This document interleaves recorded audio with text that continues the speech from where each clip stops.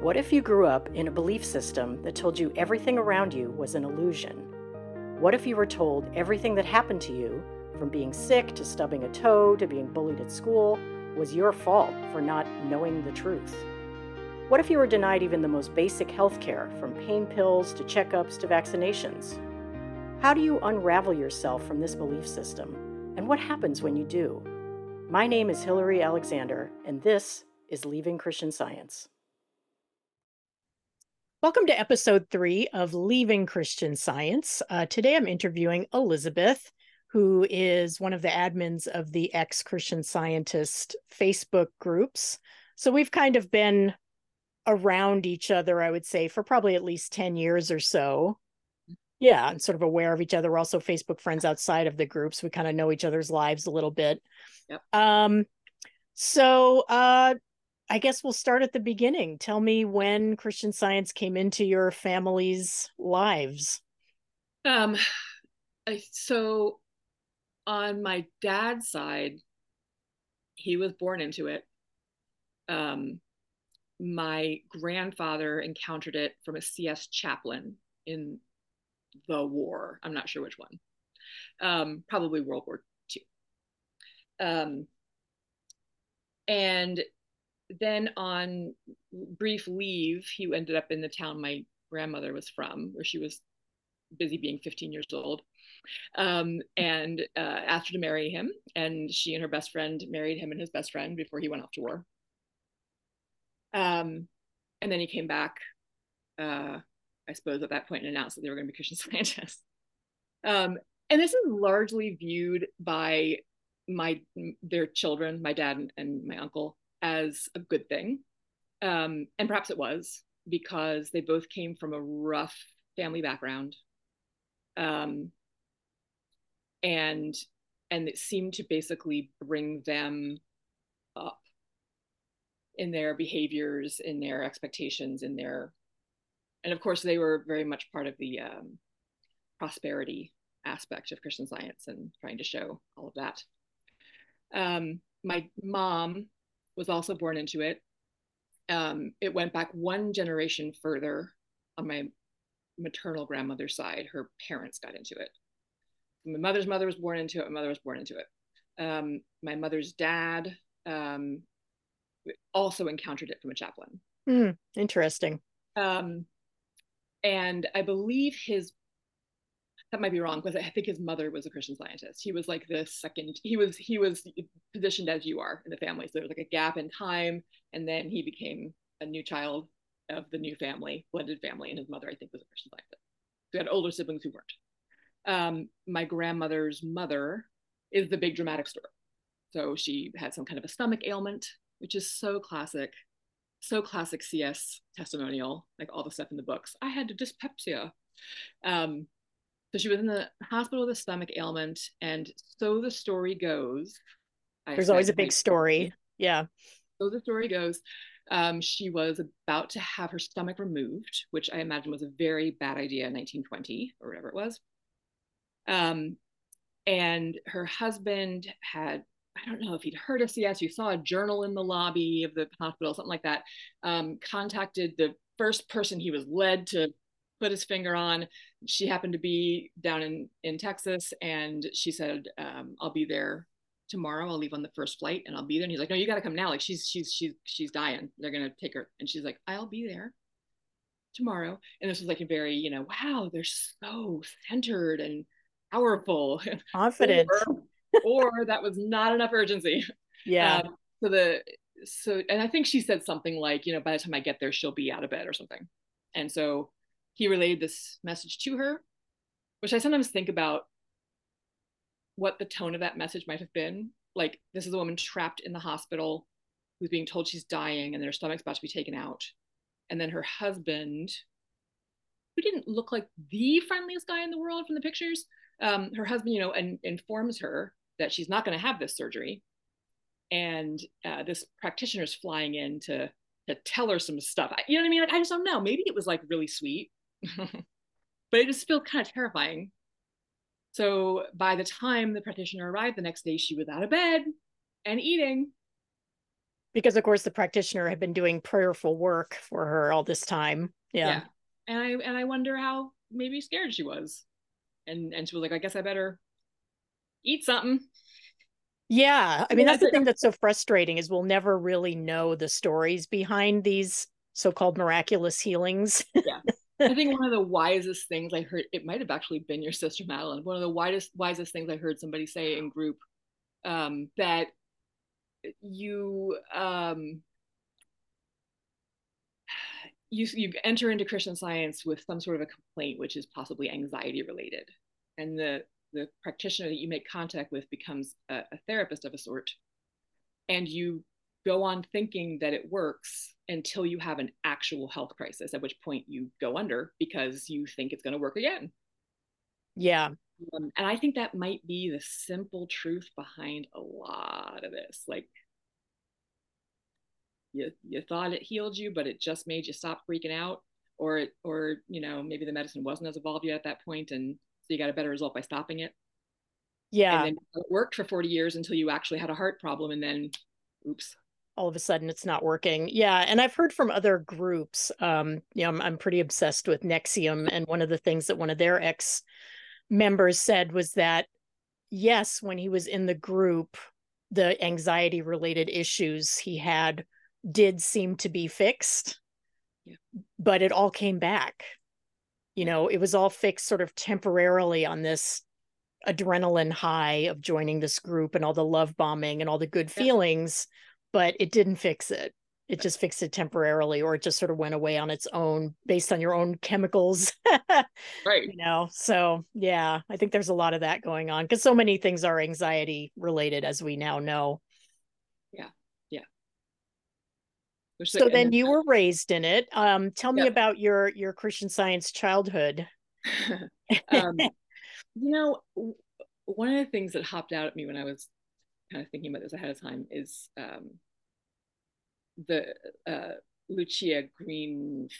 I'm going to forget the last syllable of her name. Lucia Greenfield, Father, Mother, God, which is autobiographical and gives a lot of information about her childhood. And when I read that, it wasn't the first thing I read. I had already kind of knocked down the wall and was then just looking for more, as the Christian Scientists call it, obnoxious literature. Um, That's my new and band name, by the way. that shit is a great band name. She, Obnoxious books. she describes aspects of her childhood, like physical landscape, like the plaque on the wall and the picture of Mary Baker Eddy or whatever. And she also was describing her notions of what these things meant that people were telling her, and her notions about how she should handle certain things or what was appropriate. This young mind. And my reaction, as best as I can put it, was this strangest combination of, oh my god, that was what happened to me. That was exactly what happened to me. And at the same time, excuse me, that was mine. You don't get to have had that. What? Wait a minute. What the hell's going on? Um, That was Very unique strange. to me. Yeah, and that was one of my like red flags. Like, okay, that's culty. Yeah. Because I'm you know, special. You're not special. I'm the yeah. special one. And at the same time, like, oh my God, I've spotted one in the wild. Like Yeah. I still react if I see the words Christian and science in close proximity in an article or something. I'm like, oh, Yeah, I do but too. Even if I see like a capitalized C and S near each yeah, other, yep, I kind of like, oh, that's a red flag, yeah. right? It's like, yeah, Yeah, I really relate to that feeling of the duality of you're kind of happy that you find other people having the same experiences and you're also a little bit oddly jealous because it means you're not special. yeah. Like, I remember, like, it was definitely there from inception. Like, I was aware of Christian Science as soon as I was aware of pretty much anything else. I mean, I know obviously there's mother baby stuff, right? But like, it's there right away. And I was all in. So that's maybe the simplest way to kind of snapshot my childhood is that everybody was radically reliant. There was nobody in my periphery who would who was going to go to the hospital or take an aspirin, or we didn't keep first aid stuff in the house because it was inviting an injury. Yeah. And I was all in. I was the kid, like I was, listening to some of the others talk, saying like I was the kid that they didn't want to have in their class. And I admire that so much, right? As a child, I was the kid you did want in your class because I was like, hey, are we going to do some more Socratic questioning? Because I'm here for that. I'm going to get the right answer. And the other kids, I was like, what is wrong with them? They don't get it. Like even as a little like 4 or 5-year-old, I was like, what is wrong with them? Answer the questions. This is amazing. This is Yeah, I remember being really annoyed by when on the rare occasion there were other children in the Sunday schools that I went to. right. I remember being really irritated because they were so like not into it and so disrespectful and like not paying attention. I was like, come on. Right. Like, Yeah. This is the thing we're doing. yeah. Come on. Yeah. And I also, some of the things I was kind of thinking about, I think I was quite healthy as a child. I don't think that's a unreliable narrator moment. Like I'm pretty sure I really wasn't sick very much. And that sort of supported the story because it was like, well, I am more healthy than most. And then on So top of that, you therefore, are getting sent to school, even if you are sick. So then you appear even more healthy than most. Um, and I was excelling at a very early age. I was excelling in academic things, so that of course is credited to it as well. and I think a lot of people that come up as Christian Science children have this sort of perfectionist Yeah, thing because of course from the moment we're born we're told we're perfect. yeah, yeah. And one of the And things you mentioned ahead of time was which I share this also is I have to say I'm glad in some ways that I had this you're God's perfect child thing growing up and not you're a sinner. Yeah. Because like you, I can't say that having low self-esteem has ever been an issue for me. Right. It just Yeah. that's not a thing for me where I really see it in friends and I'm like, wow, that's like really an issue in their lives. And I'm pretty convinced that it comes from being told we're perfect all the time. Yeah. Yeah. It's like there may be other pitfalls to that, Yeah, it's not Um, perfect, but but it helps in some I ways. guess I wouldn't trade. Yeah, I wouldn't either. Yeah. And that doesn't feel particularly culty to me. Some of the stuff around it, I can see like leftover stuff, but it's like, no, I'm pretty sure like I've never had the experience of wanting to trade places with someone. Um, and that to me reads as a pretty solid self-esteem. Of course it's Swiss cheesy, of course there's holes in it, but that does feel like a genuine good takeaway. um, the where you run into problems is that we're not. Right. So as things become more and more complicated as you become older and you see more and more how gray things are and what ethics really how tangly ethics really get and all those things that are just not there in childhood, you need to maybe get some help or some support. And that's I'm not going to do that. I need to get my I was talking about in the mental health section when I first reached out for assistance with mental health stuff. The first thing you encounter is that anxiety and depression scale, real straightforward questions. And I didn't see myself doing it right away. I had to go through a couple, they give them to you all the time, right? So I had to go through a couple of those assessments before I started to be like, oh. But what I would do is the question, read the question. The question is, how difficult are these things making it to conduct your daily life? How difficult is the anxiety making it, for example? And I would watch my mind go, and 8, 7, 6, 5, like down the scale.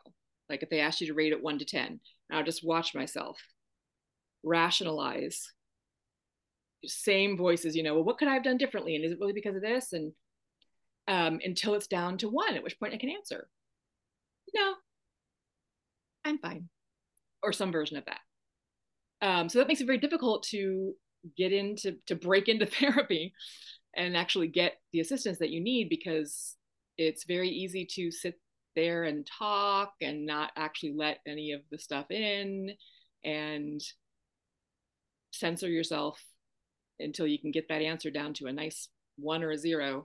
Yeah. Did you finally have a therapist at some point who figured this out, or did you kind of figure it out yourself? I think I figured it out well, you know what's tricky. A good therapist, you don't realize that they're helping you along, right? So I guess I'm uncomfortable to say I figured it out myself, but it seemed like that's what was happening. It seemed like I was sort of noticing my own behavior in therapy. And what I started to say is, what treatment modality do you think I would respond to the most other than talk therapy? And once I said that, they were like, okay, you get it then? Okay. All right, great. Yeah, let's get you to stop talking. Let's do EMDR, or let's do somatic work, or let's do, right. Um, and those therapists have been the ones that got it the most, when they were like, yeah, I see, you need to stop just being able to talk at me for an hour. Yeah. So you grew up physically healthy, which is good. I Yeah. did too. I didn't have any major medical issues, thank goodness. Yep. How was the emotional part of your childhood with your parents? Were Yeah. they classic CS like feelings deniers? Yeah, and it's tricky because I there's so many things that are like questionable. Um, like, stuff like being bullied and teased at school, including for being a Christian Scientist, of course. And then coming to sort of just like swallowing that for all the times that it would happen. And then at one point, I felt that a teacher had not backed me up appropriately, or had misinterpreted. And I brought this to my dad. And I remember this conversation as a good conversation. It was only when I started to kind of see things at a little bit of a deeper thing, when I was a little older, that I was like, okay, that he said that because of this aspect of Christian Science, and this was not supportive. But what he said was, well, there was, in essence, what he said was, well, there's probably something else you did that you didn't get caught for. So it's just fair that you were wrong, you were wrongfully blamed for this thing you didn't do. And in retrospect, I see that what he was actually saying was, I don't want to get involved in this. Yeah. Um, and that, I think, is the problem with a lot of CS parenting decisions, is that the thing is, like, taking the kid to the doctor is a part-time job. You're constantly assessing symptoms, trying to decide if it's time, if you're a bad parent if you don't take them, if you're overreacting if you do take them. Then when you take them, they're there for 6 hours, stuck there with them, and they don't want to be there either. And then you have to go get the prescription, and something wrong with it, and and then you got to follow up with their primary care physician 5 days later, and then blah, blah, blah, blah. It's a lot. You can bypass, and that's not even taking into account health insurance, which back then would have Yeah. been a crucial, way more crucial factor even than it is now. Like, if you're a Christian Scientist, you can bypass all of that. All of that. You don't have to do anything physically, do anything. Yeah, And there's still no you can, there's no midnight emergency room yeah, visits. There's yeah, no no, giant no. bills coming in the mail a month later, which is what You happened don't to have to me. do any of the things. You just have to think really hard. Yeah. Um, and yeah, I think it's a it's a trap that's hard to get out of, because you first would have to ask yourself, is this part of my interest in Christian Science? And if so, what should I be doing to fix this instead? Is it hard for me to take responsibility for things? Is it hard for me to cope with the fast pace of life? Is it hard for me to do self-care? So now I can't do care for my kid either. Um, and the prospect of doing all those things, when you could just tell the child that it's their responsibility to figure out what happened in the past that caused this cold, you can just sit there. Here Yeah. you go, baby. Here, read your books. Yeah. And unless you I call a think, practitioner, it's free. right, right, right. Yeah, it's free, exactly. So I, yeah, yeah, there was something Yeah. there. I had an incident with when I had my first son when he was maybe 9, 10 months old. He had this little red dot right under his eye, and it was just like that for a few months. And then all of a sudden it started growing and like pushing out from the skin like a mole. And I finally did take him to a doctor because it was concerning how quickly it was growing. And I've had some issues with skin cancer and stuff. So I was like, all right, let's go. And the doctor said, oh, it's just a strawberry hemangioma, it'll resolve on its own. I was like, great. Yep. That night, I take him home and I'm changing him and I flip him over and the thing bursts and it just starts spurting blood Yeah, like a fountain.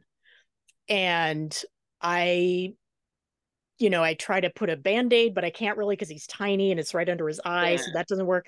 So I'm sort of like thinking, well, I'll just put pressure to stop the bleeding and it'll just stop. It'll heal up and then I'll take him back to the doctor or whatever. It'll be fine. Well, it didn't stop. It just kept coming and coming and coming. And this went on for a while, like more than I care to admit, right. that I just kind of let it go like that, thinking it's gotta heal up, it's gotta stop. He's not a hemophiliac, I don't think. I think I would know that by now. So Right, right. it's just gonna stop. And then I had this moment where I look down and he's on the bed and he's okay, like he's not upset or hurt. He's just kind of fussy. Yeah, And there's just blood everywhere. Like I've got all these cloths like with blood right. and it's Yes, all yes, over yes. him. And I look Yep. at this horror show of Yeah, this little baby covered in blood. And I'm like, what the fuck is wrong with you? Call 911 now. right, What is the matter with right, you? And I was like, right, oh my right. God. Yeah. That's how Okay. it.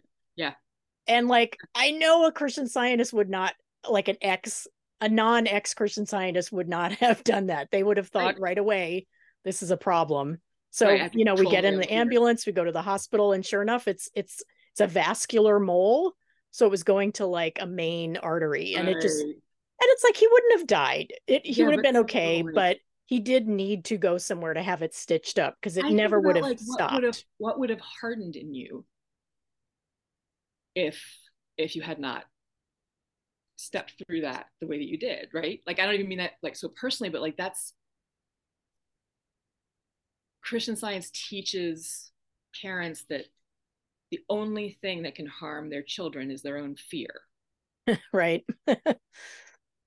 which completely cuts you off from any instinct whatsoever that you might have in regards to your child. Yeah. Having a You're proper not allowed to reaction. access, right. You're not allowed to access what you accessed. Yeah. Yeah. I mean, how many times did I look at this baby with blood all down his little onesie and just kind of not feel Right. anything before I went, oh shit, Right. Right. this is serious. Like, stop, just get help, you Yep. know?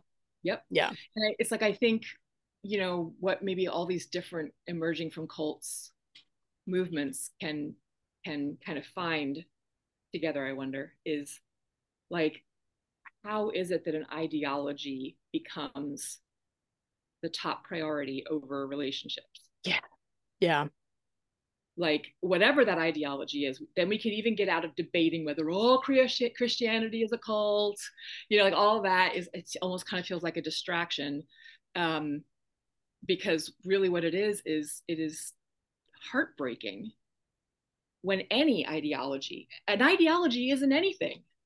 It isn't anything unless people believe it. It's just a fart in the wind. Everybody just has to kind of deify their own.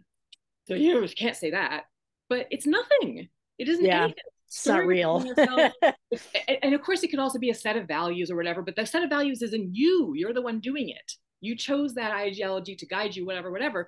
But if it makes your child disown you, or it makes you unable to feel that your father is dying painfully and to help, then stop, rewind. Yeah. It's time to rethink the ideology. Yeah, yeah. Yeah. So at what point did you, because you were all in like I Yep. was, Yep. at what point did it start to crack for you? Okay, so I was thinking about this, and like I said, it was less of a straw that broke the camel's back and more of a tear down the wall gradually kind of thing. So it does come to me as a series of, the first few, you shake it off. You first few, like, wait a minute, you kind of just keep going. And one of them for me is it's very silly, but that's why I saw it. Is that I was 16 years old, I was at Prin, the Iraq War was starting. And I was of an age where I was going to make that very much about me. I'm grieving. Oh my God, it's war. I didn't even really know enough about the history, but I knew that I was supposed to be like, this is my time, this is my war. So it had my attention. And, I was always playing my little Game Boy, playing Super Mario, where you have to try over and over and over again to jump these obstacle courses, and you keep failing and you finally get through. And I'm deep in it at Principia. I mean, you're surrounded by, this is the boarding school for Christian Scientists. I would notice when I was playing this game, you get a little voice in your head tells you what to do.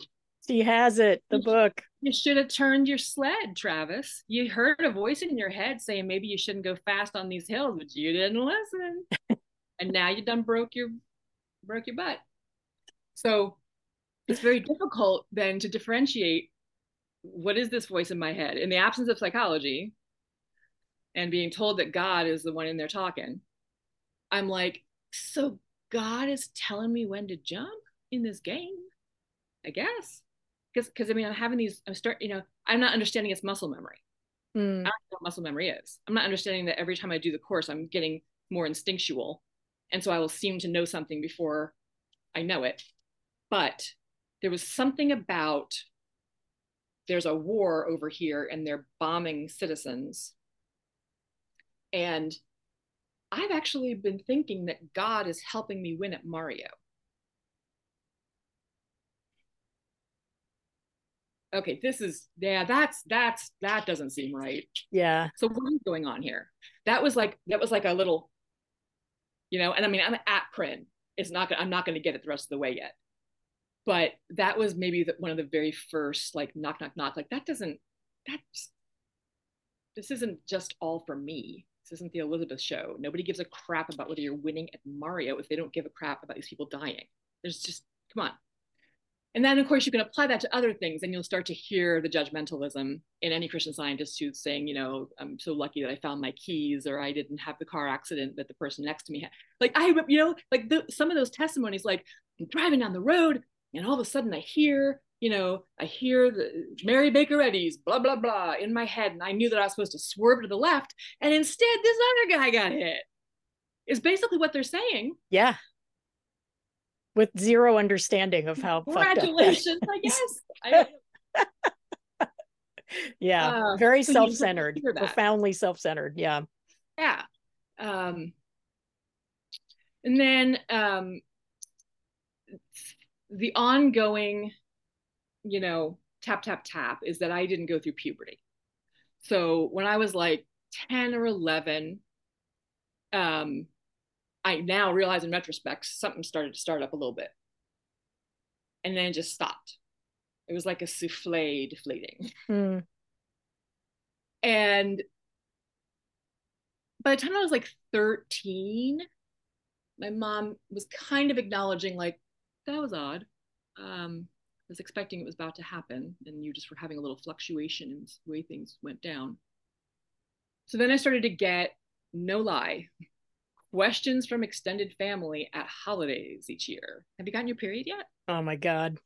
No, uncle, whatever. I haven't. Thanks. Yeah, I got those too. I'm going to die now because I'm 13 and you just asked me if I got my period yet. So yeah. Thanks for bringing me my death. And it would happen each year, and it kept happening until I was about 15. And what would happen is it would be like, well, my neighbor's daughter didn't get it till she was 14. Well, I once heard of a circus freak who didn't get to their 50. You know what I mean? Like, I was trying to think of whatever example they could think of. And then they sent me to Prin, which was a neat way to sidestep that debate because you can't go there if you're receiving medical treatment. And 15, I would say, is about as old as you can let your kid get before you take him to the doctor and say, hey, something's wrong with their underworks, right? Um, so I didn't go to a doctor until I was 25 years old, but I spent all of my teenage years praying for my period Wow. and Yeah. thinking that I was not going through puberty because my thinking was not pure enough, which is a real mind fuck because those don't go together. Yeah. Um, Because once again, it's all your that was, fault. You yeah, had to have done something. yeah. You had to have thought something wrong. Ongoing project of Elizabeth's that she had to. I didn't have any ovaries. I was born without ovaries. I'm praying to get my period, and there's no factory in there. Um, so the thing is, nothing could have changed that. It's a total mystery. It's just a one-off weird thing. It's nothing in my chromosomes or my genes. It just happened. And if they brought me to a doctor then, doctors in the current day have told me, yeah, there's nothing that they could have done. They might have decided to do something or other with hormones. Um, so it's, again, nothing to be mad about on a level of someone who really endures some sort of a crippling after effect from medical neglect. But it did make me crazy and miserable for a good 10 years. Yeah. Yeah. Because you didn't know what was happening. Do you feel like if you'd gotten just that closure, you could have not had all that upset? Interestingly, when I finally went to the doctor, it correspond that was the year that it started to crumble on a more psychological level. So I don't know if it was events with my partner. That's where I kind of really encountered psychology for the first time and had to make some decisions, um, or whether it was this doctor's visit that finally came and was very unsatisfying because I thought that they were going to fix everything. Mm. And that was one of the last notes I sent. You may not even have seen it, but basically, what's curious to me too is, Christian Scientist mindset, it seems, growing up is, or anyway, mine was, that I completely believed in Christian Science. Um, and then I knew there was this whole other world where you go to a doctor instead, and doctors suck. That's my, all right, got it. Very black and white. Yeah. Very black and white. But the thing is, I also had this notion that if you did go to a doctor, they would fix everything, which is very odd because seems quite, it seems to go against that I believed Christian Science, like where it's like almost like it was stored over there. Well, if it really gets too bad, then I'll go to the doctor and they'll fix everything, which they won't. That's not how Yeah. that works. Especially if you've left it go. It very much dovetails with what you and Jeremy were talking about, where somebody tells themselves that, well, the second I go to the doctor, second somebody goes to the doctor, then they start finding all this stuff. And you grind this belief in with anecdotal evidence that other people have said, yep, that too. Remember Aunt Mary, she was dead 40 days after she went in there. Yet because Aunt Mary had cancer for 17 years and nobody knew. So when she finally went, that's because the pain or the dysfunction became so all encompassing that she couldn't do anything anymore because she was nearing her death. Yeah. Um, Yeah. Well, again, black and white thinking, it was really interesting to read how you felt like you expected medicine to be this magical thing because yeah. we're used to thinking magically. Yeah. And we invested it with so much. I was Yeah. terrified of pills. I was terrified of pills Terrified. Yeah. and very, very curious. But like proximity to pills could cause problems. My family clearly reacted with with heckler energy to roast any medical commercial that came on. Yeah, we did too. Yeah. You mute. It's not enough to mute it. And I just said this in group. I don't mean to like quote myself, but like we're gonna mute it And then in this silence that we claim to be really comfortable with, and you think they would be based on Christian Science services, instead, in that we're going to be so uncomfortable in that silence that we now have to heckle the commercial, these dumb people, these dumb doctors, and we're sitting here telling ourselves that the rest of the world is stupid for taking medicine, and then where does the pill know where to go anyway? How do you know? Right. It's ridiculous. It's so embarrassing. Like, these were intelligent people, Adults. Yeah. and I recently recalled it, and what was horrifying to me wasn't even the fact that we'd said the things. It was that I had not actually gone back to that data to examine why we were wrong. Like, it's like, and that's how many other areas have I not done that? Like, how many other areas are unexamined and I don't realize it? It kind of freaks me out. Yeah. And one of the things too with us, with the mocking of medicine, was I very much remember my mother saying things like, well, I mean, you could take the pill, but it's not going to solve the real problem. Right. It was always this thing of like, well, you can take the easy way out, right, but it's not going to solve the real thing. And it's like, well, what else are we supposed to be solving? Like, what are you talking about? Yeah. Well, you said something the other night that sounded to me a lot like one of the things I memed that you'd said, which is, you said, I never experienced a healing. I spent a lot of time in pain on bathroom floors, though. That resonated with me so strongly.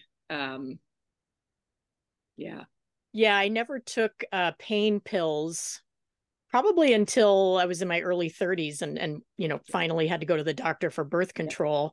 So I had horrific menstrual cramps every month, horrific, to the point where I would have to take at least a day or two off of work every month. And I remember even coworkers being like, you can't keep doing this. Right. You're going to lose your job, basically. And yeah, I would just literally like writhe in pain on the cold bathroom floor, desperately trying to know the truth. And every month this would happen, like clockwork. I would just be in horrific pain. Yep. And when I finally did start to take aspirin or whatever, it was just that was something that was magical. Yeah, right? Magical. I was like, mine was a friend was coming over to pick me up. We were going to go out. We got there and I was like, I'm so sorry. I've got a screaming headache. I cannot go out. And he was like, oh, you're going out. Where's your Advil? I don't have Advil. Right. You're a weirdo. Okay. I'm going to fix some. They gave me these 2 Advils. And of course I was terrified. Yeah. And 20 minutes later, I was like, it makes the headache go away. And he was like, it does. Let's go. That was mind blowing. I was still terrified of anything I would take for a long time after that. Like, I had horrible motion sickness in planes to the point that it just made me not want to go anywhere. And I think after learning about the existence of Dramamine, I think it took me several more plane trips before I was willing to try it. I was so afraid that I'd have some reaction on the plane and make it even worse. Yeah, that was a big thing for me too. This fear of having a reaction, which, it does happen to people. Sure. It's not a thing that doesn't happen, but the odds of that are so slim. Even when I got my first shots, when I was holding my newborn, finally got my first vaccines. And my first thought was like, well, what if I have a reaction? What if I'm allergic? Like, we don't know what's been going on all this time. I was 39 years old.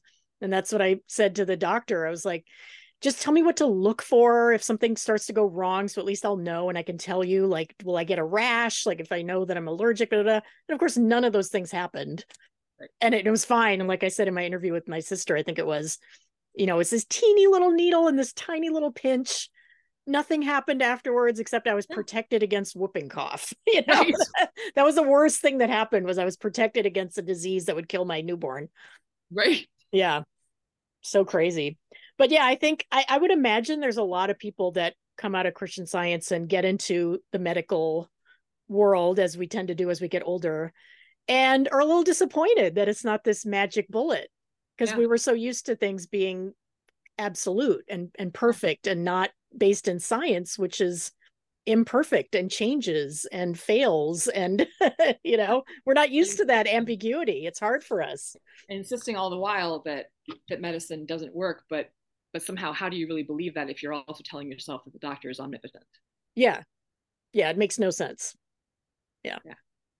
One of my earliest memories, and there's actually photos of me doing this, was when I was probably 3 or 4, and I was in some mother church thing. Like, I don't know if it was annual meeting or my mother wrote for the Christian Science Monitor for years, so it might have been like a writing group. I don't know.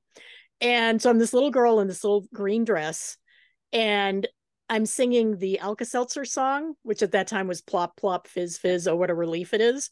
Yeah. But I was saying belief instead of relief. Oh, what a belief it is. Intentionally knowing that that was a Yes. Christian Science thing. Yes. It wasn't like I was saying the No, you knew word. what you're doing. Yeah. Yeah. It was very intentional.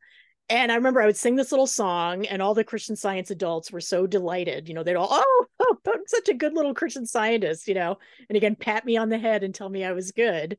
Girl, I feel you. Yeah. So I knew how to please all these Energy. adults, and it was by going along with all that.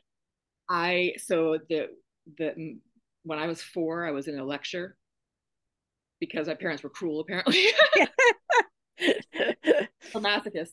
But this is how drinking the Kool-Aid I was. Um, I was 4 years old. The practitioner went into the typical asking questions of the audience that they weren't waiting for an answer to. Now with that, does that make any sense? Could you, whatever? Could a fountain have water coming out of it that's both dirty and clean?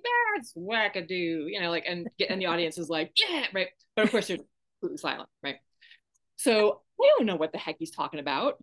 I'm not tracking this, but I understand inflection because Christian scientists are all about the inflection. If you're not going to actually do anything compassionate, you have to really pour on the compassion sauce when you're telling the person you're not going to do shit for them. So I knew all the little tones of voice and what they meant. And I heard this person say, now, and I said, oh, top of my lungs. And the whole silent auditorium is like, oh, what a charming little troll. And that was it. That was me for the rest of my life. That's who everybody saw me as. I was that clever, precocious little girl who knew that the answer was no. I don't know what the question was. Yeah. But I knew Socratic questioning and how You to knew act. you knew what the right answer was to get the right reaction. Yeah. Irony. Yeah. So you mentioned how much discovery of psychology helped you to come out. For you, Yeah. like me, it was a very long, slow process. It didn't all happen at once. So talk a little bit about that.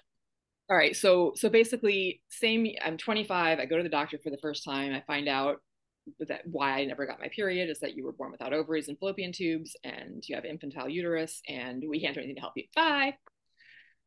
So then I get together with my my ex-wife, and this was my first intimate relationship because I had woven together, because how could you not? I had woven together my failure to go into puberty and the message that this is my responsibility with my sexuality in general. And the way it came up for me by that age was the world of intimacy is not for me. The world of romance is not for me. I just don't qualify. I'm overweight because my system is dumping the chemical into my system every month to get me to ovulate, and there's no ovary, so it's just flooding me with. And so I start this relationship, and we, in typical lesbian fashion, there was a lot of talking about our feelings and trauma, and that's fine. That's what I was looking for. And my wife eventually divulged, we were not married yet, but my wife eventually divulged that she was sexually abused by both of her parents. Um, and that's the good part. Oh gosh. Okay. Yeah. That bad. And I was ready for this challenge. My ego was loving it. I was made for this. I'm gonna fix her, and I'm gonna convince her of things that I know. And so I gave her some extremely mixed signals because I reacted with zero judgment for whatever reason. I just was like, oh no. Okay. So, and she would try to back out of it. And this was very dangerous. This was a bad situation. Like I was, we were playing with fire therapeutically for years, and paid for it in the end. Um,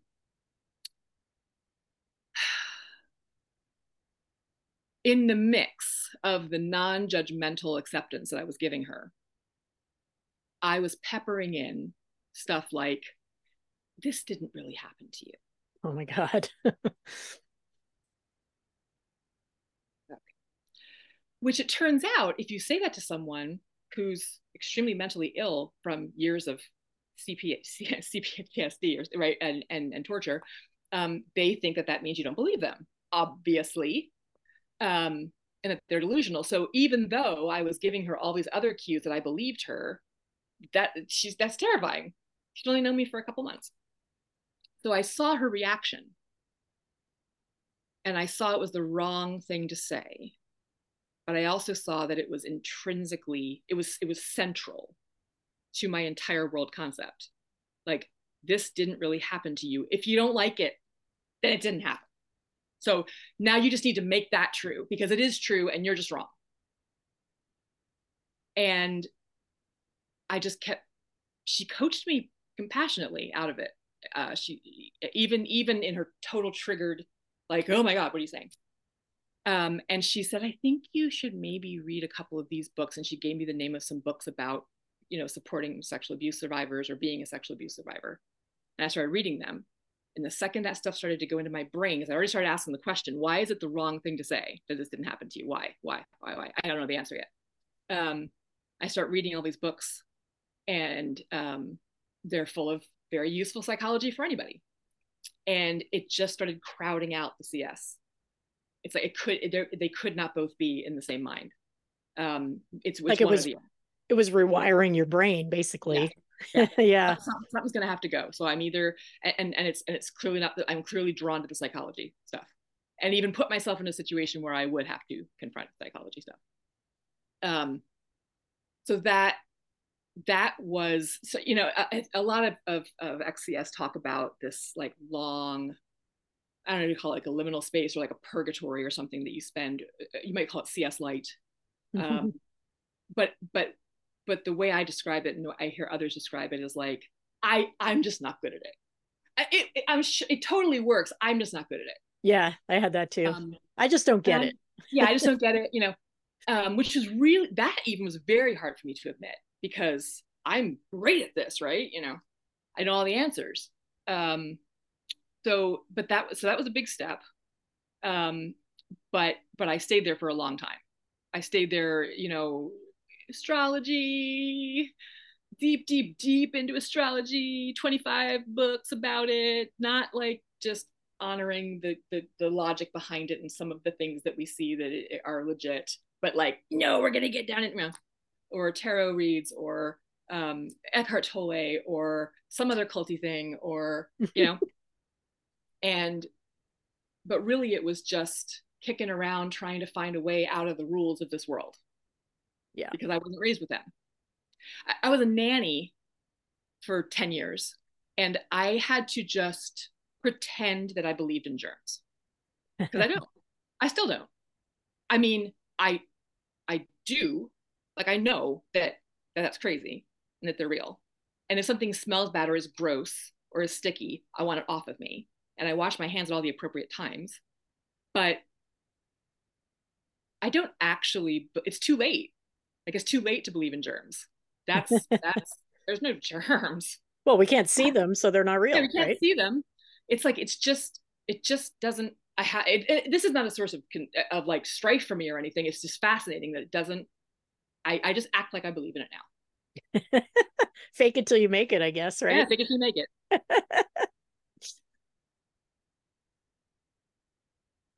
Crazy. Just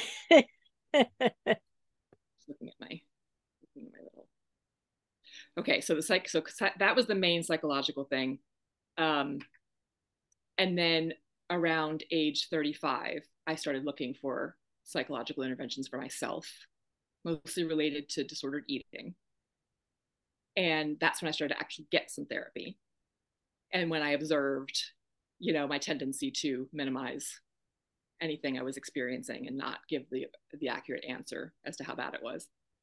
And my tendency to not really let a therapist actually contribute anything, to just talk and stay up here in my head.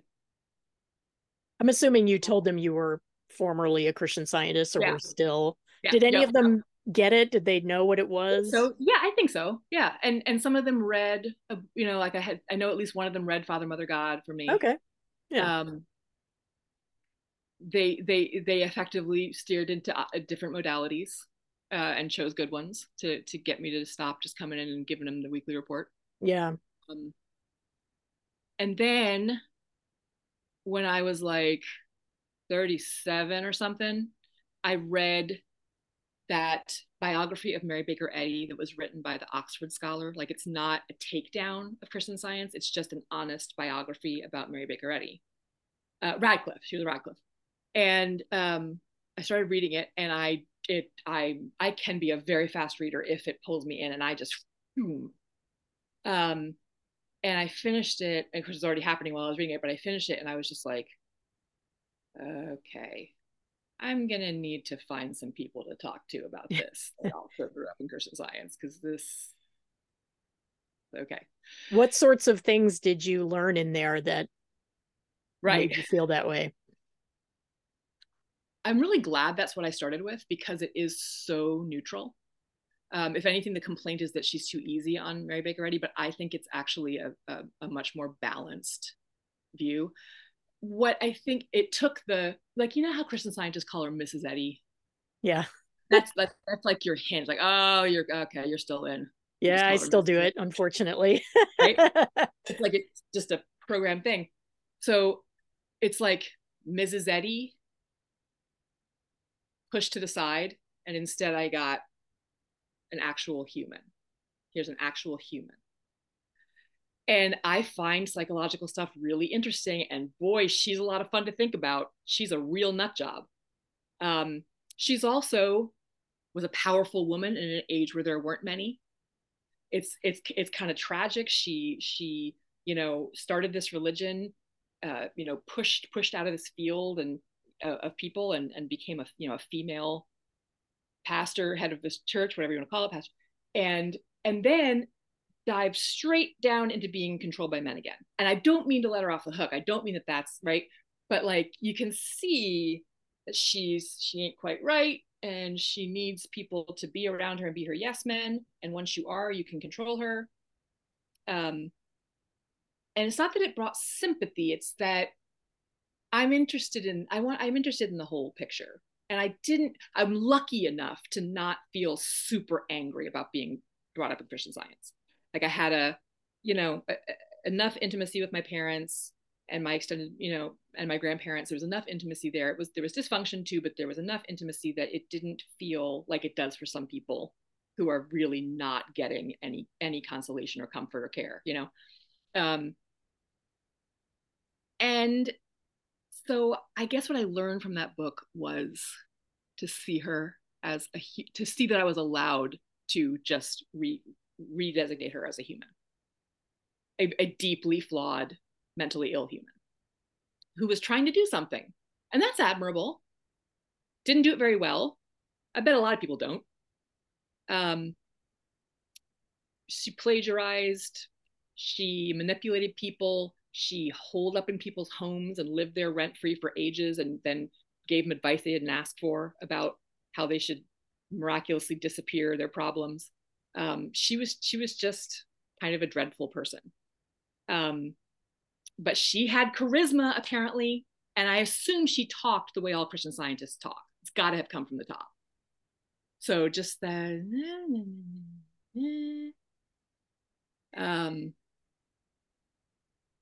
but I wanted to know more, and it's like it opened up a bunch of notions because it was done so neutrally. I was able to go, she didn't break her back on that ice. She was writing a letter trying to get money from the city 3 days later. She was all right. She realized this was her story. And when she first wrote the first edition, it didn't say nothing about falling on the ice. Right. That was like fourth edition or something. It was like, also, I had a miraculous, recovery. So a lot of that got dismantled. And once that gets dismantled, you can start dismantling other ridiculous stuff that's maybe closer to your experience, your life, stuff that happened to you.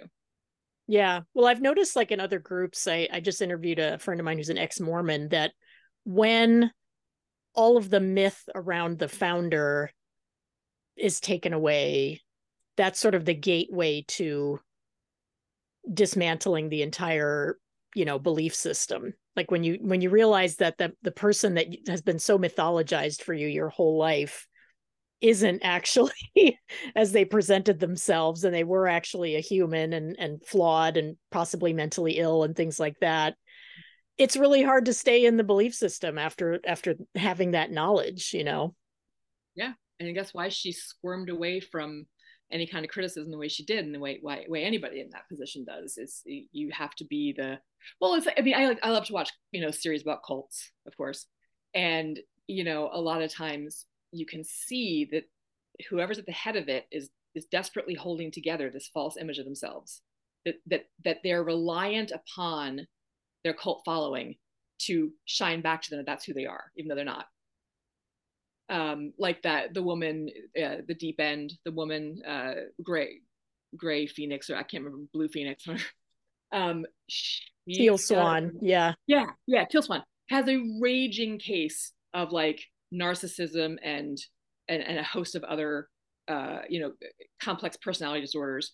Probably, yeah, it doesn't matter. And like she desperately needs them to stay around her and let her demonize whoever she's going to demonize this week, and be like, yeah, and but there's so much pressure, she has to hide herself, because if anyone finds out who I really am, then they'll know that this doesn't work. But you can't think that, otherwise you couldn't keep being culty. So you have to find some code way to like I have to push you out of my life because for my safety. Yeah. Now that I'm older, I really have to protect my health, and I can see that you're gonna, like.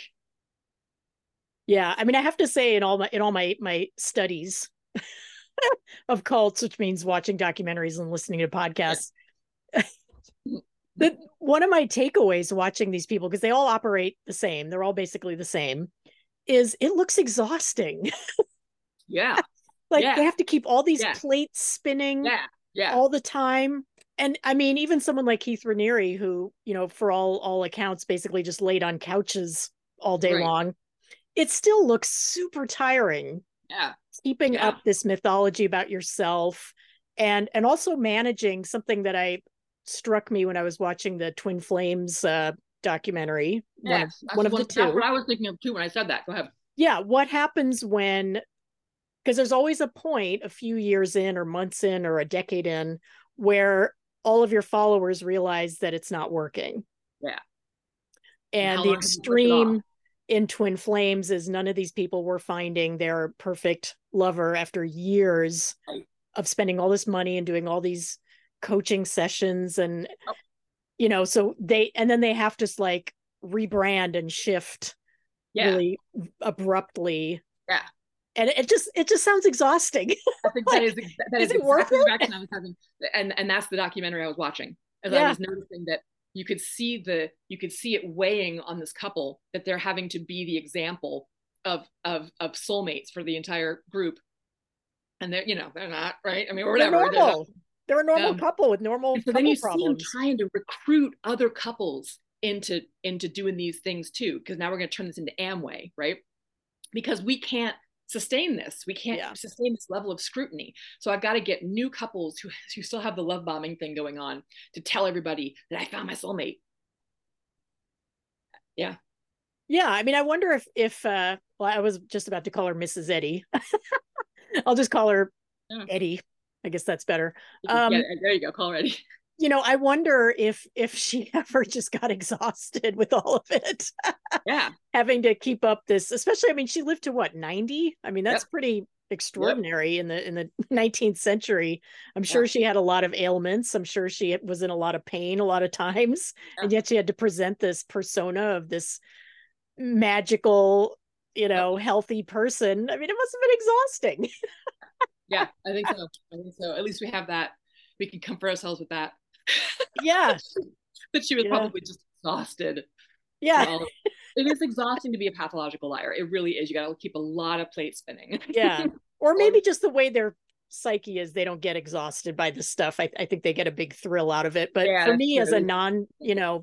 narcissistic psychopath, like Right. it sounds exhausting to me. It's way easier to just be honest. You don't have Yeah. to remember things. Yeah. I think, and didn't Mark Twain say that? Oh, probably. Yeah, I he was super sharp. So, that's one dimension, I suppose, is one of the steps away from Christian Science was accidental. I was in a bookstore. I was 19 years old, and I saw Mark Twain's book Christian Science, and was naive enough to assume that it would be favorable because how could it not be? And I opened the book and I maybe looked at the first 2 pages, and something in my head went, and I couldn't unsee it. mm, I heard what he said. Oops. you Well, can't unring that bell. Yeah. can't unring that bell. And I don't even know what it joggled loose, like I stopped going to church. Um, and I entered into that stage of like in betweenness.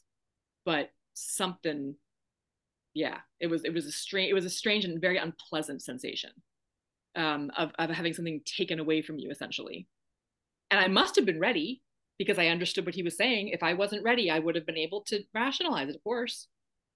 Um, but like apparently I was, because I heard that stuff and it couldn't push it away. Yeah. So, did you ever have a feeling of fear, like you're not protected anymore? Did you ever have that? Like, um, Like you were now in danger because you didn't have this like protective ooze around you? I don't think so. I don't think that it doesn't really resonate. Mhm. Um, I think maybe I did a lot of that processing in that in between stage where I was telling myself I wasn't a good Christian Scientist. That was maybe sort of the negotiation I was stuck in. Maybe that's the way I didn't feel the fear, something like that. Yeah. But yeah, I didn't have that. I don't think I had that experience so much. Hmm. Which is interesting because I hear a lot Yeah. of. So, you've been able to maintain good relationships with family and Yeah. So the way it timed. Well, okay. So my mom sort of sidestepped away from Christian Science um, during the same time period. So she was a musician, church musician, and she started playing at other churches. And then she started only playing at other churches hmm, and saying that she just liked the music better. And for her, music is religion, which is, that's sure works. But that was sort of the way she sidestepped out of it. And this kind of delves away from your question, but it's like right here. So I have 2 siblings on my mom's side. Both my parents got remarried. They just had me. Then both my parents got remarried and they each had 2 more kids. So these 2 more kids on my mom's side had a very different experience than I did. They were medically neglected, but they were not really taught Christian Science either. hmm, So it's like it really wasn't in the household anymore. Things had happened. People had had strokes and been stuck for 10 years, dying slowly. Like stuff had happened that kind of made the family not so cocky anymore. And and so we just didn't go to church regularly.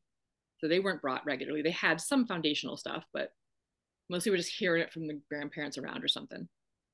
And I think so often, like, which one's worse? Like, which is worse? Is it worse to have been medically neglected and to have been given really great reasons why that made you nuts because they don't make any sense? Or is it worse to be medically neglected and there's no reason given? Like, again, I don't think I'd trade. They also wouldn't trade. So the message back from them is, you know what? I'm glad that I didn't have to also get rid of all this bullshit. But I just think how, like, people in the XCS group who had a more negative experience with mentally ill parents who really didn't take care of them. That's kind of the vibe they come from, is like, it's just so barren. There's no care, and it's because I'm not worth it. I have one of my, similar to, I was thinking of this when you told the story about what popped you out of it with your son.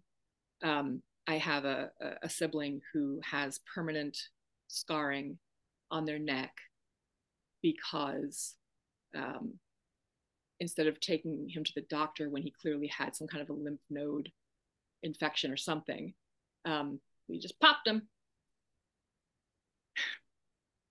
So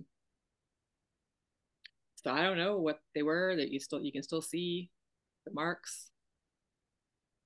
I feel like I really would need a good reason why we're doing it that way. I mean, I at least got a really good reason. There was somebody telling me quotes from a book the whole time that they weren't taking care of me. Oh man, Yeah, especially if, I would imagine, nobody around them was doing that. Right. Like they probably went to school with kids that went to doctors.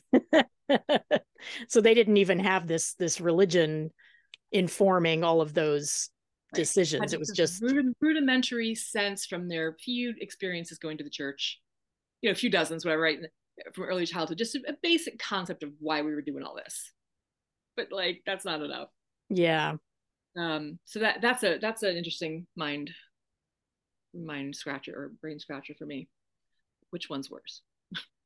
One of the things I thought of during your podcast with your sister too, with Madeline, is this incident that happened. It was on a Thanksgiving. It was a number of years ago. It was possibly 20 years ago. I was newly moved to Minnesota, and I did not have a good enough appreciation for the ice and snow. I didn't get it yet, how serious it was. And my sister came for Thanksgiving, and this is my sister from my mom's side who was raised kind of in Christian Science, right? And she and I walked across the street to the grocery store to grab something else we needed for Thanksgiving. My wife was at home, and coming out of the store, she said, "Yeah, yikes, this is really super icy." And I was like, "Don't worry." I said, "Don't worry, it's just ice." Which you could argue that's just stupid, but I feel like there's a CS connection there too. And then I proceed to fall spectacularly and break the heck out of my arm to the point that like couldn't be set and had to be surgeried, right?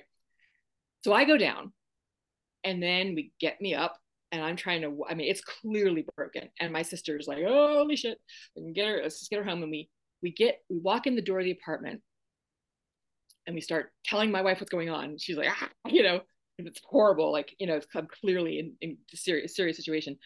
And me and my sister both go, "What do we do?" And she's like, "Call an ambulance now. Let's go." And we were like, "Are you sure?" And she was like, "It's broken." Is it bad enough? It does look broken. She's like, "It doesn't look broken. It's broken. It turns a corner." Like, she told me afterwards, she's like, "That is the only time I ever thought that you and your sister were stupid. That either of you, like, you both come across as extremely intelligent." But in that moment, I was like, "What the fuck are you dumb? Yeah. Get to the hospital. It's bent." That was interesting to me because my sister is atheist, socialist, humanitarian, highly intelligent, and she didn't know what to do either.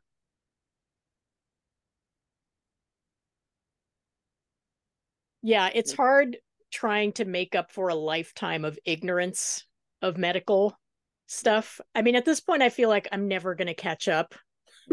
So I just take things as they come, Yeah. Just pretend to believe in germs. Yeah. Yeah. And luckily, I mean, I have to say, in navigating medical stuff for my two sons, talking to other parents is definitely a good way to go. Like, what do you do with this, especially with school, and like, at what point do you not send them to school? Yeah, it helps you find the zone of normal or something. Yeah. So I feel like I have a system now of, when to really react and when to just see how it goes. And I feel like I'm doing okay with that. With the understanding that even people who grew up with medicine don't always get that right when it comes to your kids, because they're not you. You don't know what they're feeling. Like, how bad is the pain? How bad is the fever? You Right. know? But I don't feel like I'm ever going to catch up for a lifetime of ignorance and an intentionally shutting myself off from any of this information that everyone else got. How do you make up for, 35 years of ignoring all medical stuff? Right. You don't. Right. Right. Yeah, you're on the wrong end of the learning curve. We all are. Yeah. And you just kind of have to throw yourself at the mercy of whatever doctors you're assigned to and just hope they're good. Yeah. Hope Right. they're good at it, which they aren't all. I Right. remember I was in this lawsuit years ago, and somebody asked me, well, do you have a good lawyer? I'm like, how do I know? I have a lawyer. Like, I didn't hire someone I thought was crappy. Like, I Right. don't know. But I don't know. We'll find I'll, out when we get there, I guess. Yeah. yeah, like if I win, he was good. Like, Yeah. what the hell? Do you have a good doctor? It's like, I don't know. If I survive, I guess he was good. Yeah. Absolutely. Yeah, and that's that level of uncertainty that all of normal life brings, which is just anathema to Christian Scientists. Like, Yeah. we having Yeah. to deal with uncertainty is, I still struggle with it. And I know all people do. I know this is not unique to me, Right. but I do track that back to having any belief system, because most religions do this, of giving you, like, pretending to give you all of the answers Yes. and having to come to a place of, we don't know a lot of things still and may never, and how utterly frustrating that Yeah. is. Most of Yeah. the time I can just sort of live with it, like we all do. We all just kind of go through our lives knowing that things are uncertain.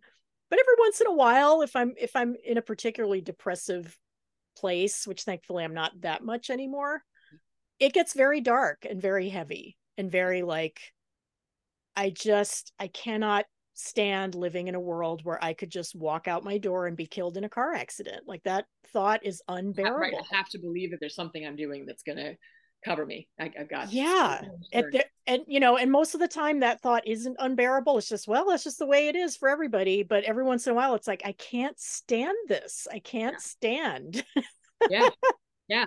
knowing that the wolves are always at the door. Yeah. It's just, that thought is just unbearable. But that's what life is. Welcome to. Yeah. Welcome to right. Right. Stay here with us. Don't tell yourself that the whole ball you're living on is pretend. Yeah. Yeah. So I would say, I was going to ask you if there's anything you miss about being in Christian Science. And I would start by saying what I miss is the certainty, Yeah.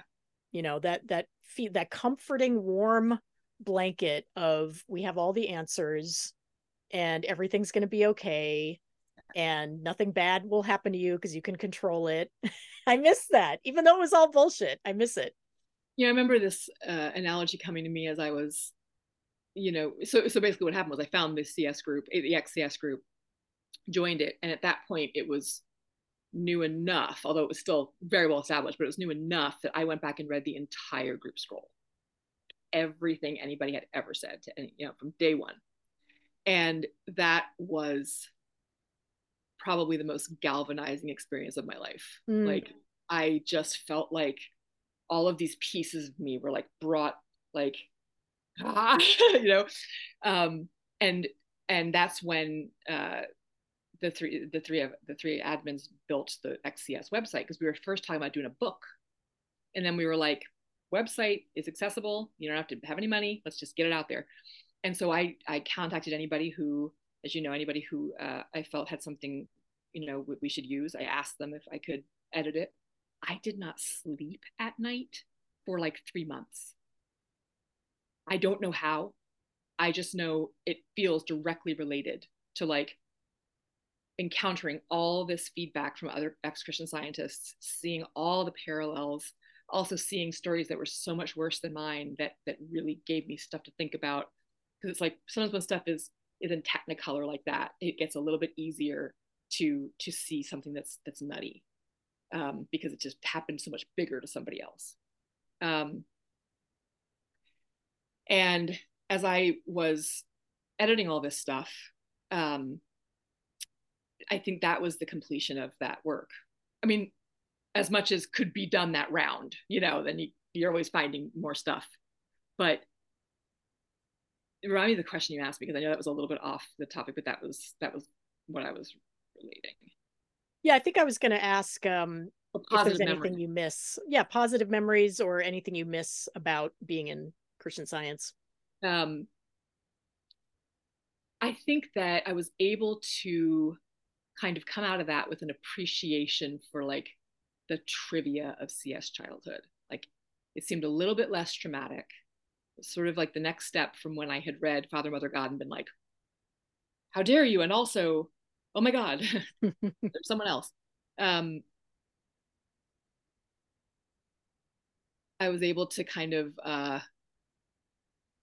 walk into the next stage of things, because I was hearing all these voices that all made sense, that the we were all taking it down in the same way. Like of the things that get argued about in there, it is never about interpretation of CS. Like that's never what the argument is. Anytime somebody says, it always struck me this way, that this didn't make sense, and everyone's like, yes, like there is you unanimous takes on it in that regard, um, which is fascinating and helpful. I think I miss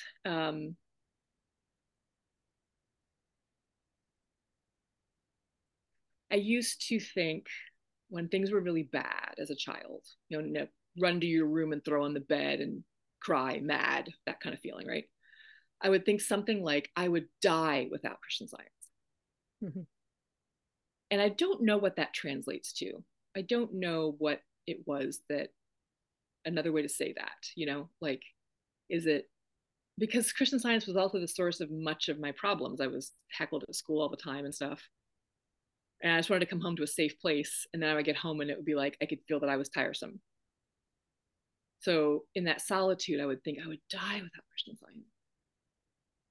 And I guess I think maybe what that really decodes to is I can't let go of this thing that doesn't really make sense, because this is already pretty bad and I have no control over my life because I'm a child.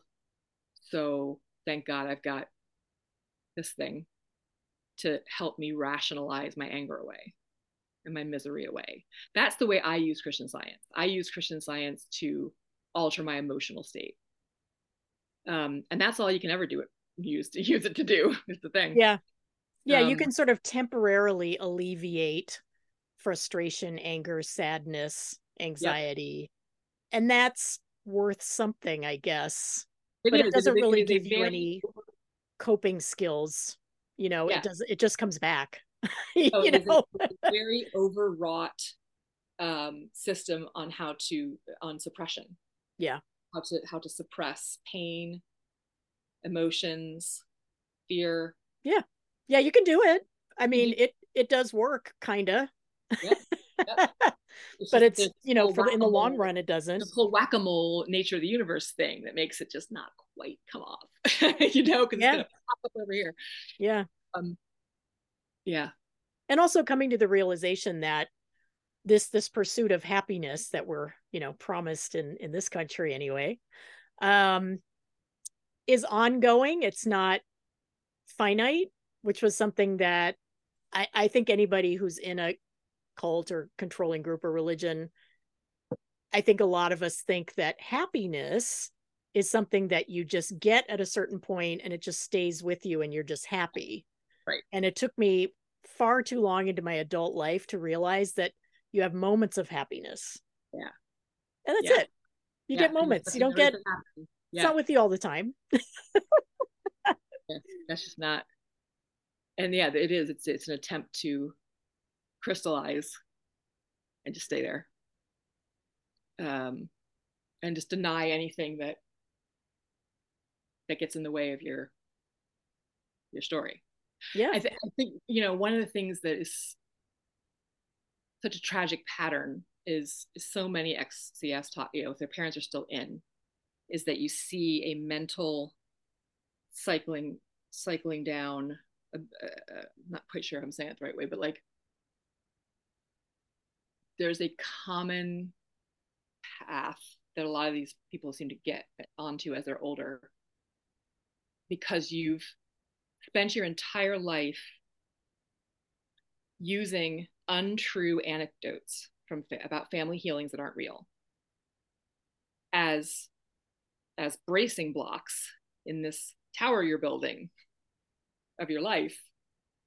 And every time you add another brick to a bullshit story, you see it all shake because it doesn't fit. And you remember that, like Madeline talking about her finger healing. Well, it happened 4 days ago, and I've been watching it heal by 25% each day. So, um,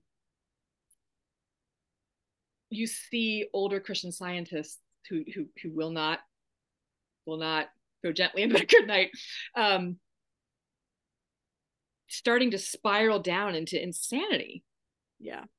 Like a dog chasing its tail, because they've built this whole freaking tower on lies, and Yeah. and they're precious to them. That's what's interesting. Where my mom is at now. She did read. I asked her to read. She asked me for recommendations on books to read, and she did read them. So I should not represent that this is where she's at right now.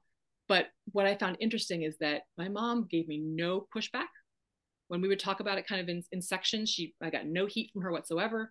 Completely respectful, completely allowing room for whatever, curious, engaged, willing to read things. And where I lost her was the book, 100 Years of CS Healing, of Christian Science Healing, which has all these anecdotes in it. And she was like, but I think those are true. And I was like, Mom, you don't see that's sentimental? Like, why is that little book have all the true stories in it? You know what I'm saying? They don't sound true. They sound pretty weird. Yeah. It's like we have these, these family portraits, and I don't think we always know where the CS stops and the family begins or something. It's like all that nostalgia, it's all woven together. And Yeah. Yeah. My mother and I had a similar conversation about that same book, 100 Years of Christian Science Healing. And because this is the thing that I find so maddening, is she was also in and out. For as much as she right. died a classic, horrible right. Christian Science death, she had these moments of clarity. And right. there were long periods where she was actually out, like, I'm not part of this anymore. Even in the end, even after we weren't even in contact anymore, I know that she joined the ex-Christian Scientist Facebook group briefly. Oh yeah, much to my chagrin. That was very fraught for me. Yes. So she was in and out, and always questioning and doubting, but still always just going back to it because I think it was comfortable and familiar. And I think at that point, whatever illness she had was so far advanced that at that point decide I am going to go see a doctor was just too scary. And I'm sure she was afraid of being shamed. I would have too. I would have been so afraid of walking into a doctor's office and them being like, why did you let it go this long? What's wrong with you? Right. And that alone would be enough to not go, One of the things that struck me is on one of the other podcasts, the person was speaking about having to convince their parent to go in for help, and felt that they had to lie to them, that they would get in trouble in order to get them out. And my impression was, I don't think that was a lie. I think you would have very likely gotten in trouble on some level. I don't think that was a lie. And it's one of those things where you see something, that person will surely watch, if they watch me talking here, will see me doing something similar, I'm sure, to be clear, right? But I just felt this compassion for like, no, you know, that was true. That was true. And just because you had to appeal to that parent's respect for your autonomy and respect for what they were putting you through, that's not dishonest. That's keeping it real. Yeah, and it worked in that situation. It worked. And I had one of my grandfather, both my grandfathers died in spectacular fashion. And my mother's father was 60 years old. He had a massive stroke. And I was 14. And I could not get my mind around. This was interesting because I had not had the opportunity to confront this particular aspect of Christian Science. So I found myself like having to think about it, actually seeing it happen. And that is, how did she not call 911? Mm. Like, no, no, sure, I know we will live for years with horrible ailments, but like, he fell out the bed and couldn't talk at 3 in the morning. How do you not like, I don't understand. And does that make me a bad Christian Scientist, or does it make her a bad wife? Because I kind of didn't forgive her for that, but it wasn't like I had it in those words, like I wasn't, but my uncle, his son, so my grandfather has this massive stroke. He gets no treatment. They bring him to one of those CS facilities or something. And now it's, the moment is lost because he's post stroke and getting no therapy. So he lived for 10 years, unable to talk or Oh, move wow. hardly or anything, mostly because he didn't get any treatment right after it. So my uncle flies up and is visiting him in the CS facility. And my uncle he really never bought it. And so he was the one to be like, Dad, come on, man, this is not the place to be. You need some real help. And he was like, "Ugh."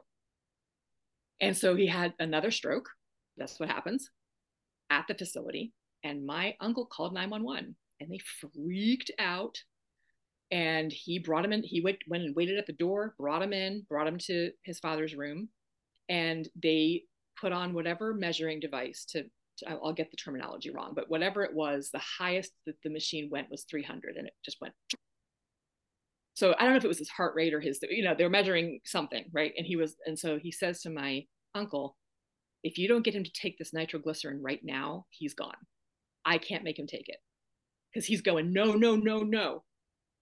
So my poor uncle had to force feed this nitroglycerin to his father as he's dying on the floor.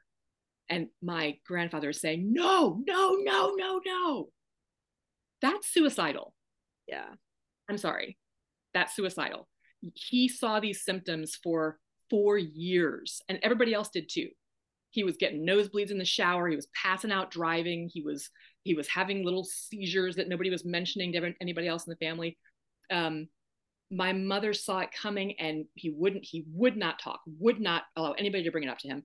And she gave him a sealed letter as they left after a trip to come see us and said, please read this. And when she went to clear out his stuff after the stroke, she found it sealed in a drawer. And she thought, okay, I could be hurt, or I could view this as he was afraid that if he read it, it would work. And so he wouldn't read it because he couldn't do it. And that's like, I think that Christian Scientists at the end they believe that they are acting out of religious principles. And I don't think that they are. I think that when you're in that much pain, you are not using your prefrontal cortex anymore. So any skill that you do have for prayer or whatever, or calming yourself or whatever, you're not accessing that anymore. You are off the pain charts. And so if you won't go to a hospital at that point, it's because you are afraid to go to a hospital. You're afraid. You're not a Christian Scientist who doesn't do that sort of thing. That's just, nobody is left in that place at the end. It's abject terror. Yeah. And that's how both of my grandparents died. But both my grandfathers died because they were absolutely terrified. And it saved one of my grandmothers because she said, this is bullshit and I'm going to the doctor, and found out she had an inactive thyroid for 20 years. And I think that then saved my dad when he had heart symptoms and he went, because I was shocked that he went in, absolutely shocked, so grateful and relieved. And he navigated it very gracefully, and did whatever they told him to do. And I think that seeing his mom make that change in the end of her life and live the last 20 years of her life with proper care and have a decent exit, I think that legalized it for him. I perhaps. Yeah. But I was really proud of him. and grateful that he went in. Yeah. Yeah. I mean, the fact is, we're all going to die. A lot of us are going to get cancer, which sucks. I hate that reality, but it's true. But at least we can be somewhat comfortable. Yeah. We don't have to die like animals out in the woods. I mean, that's how my mother died. We don't know what killed her. We'll never know. But my sister and I assume that it's cancer. And, um, I'm just haunted by the terrible suffering, the terrible, terrible suffering, all alone, literally like an animal. She just sort of crawled away and died by herself. And it's just, she didn't deserve that. No.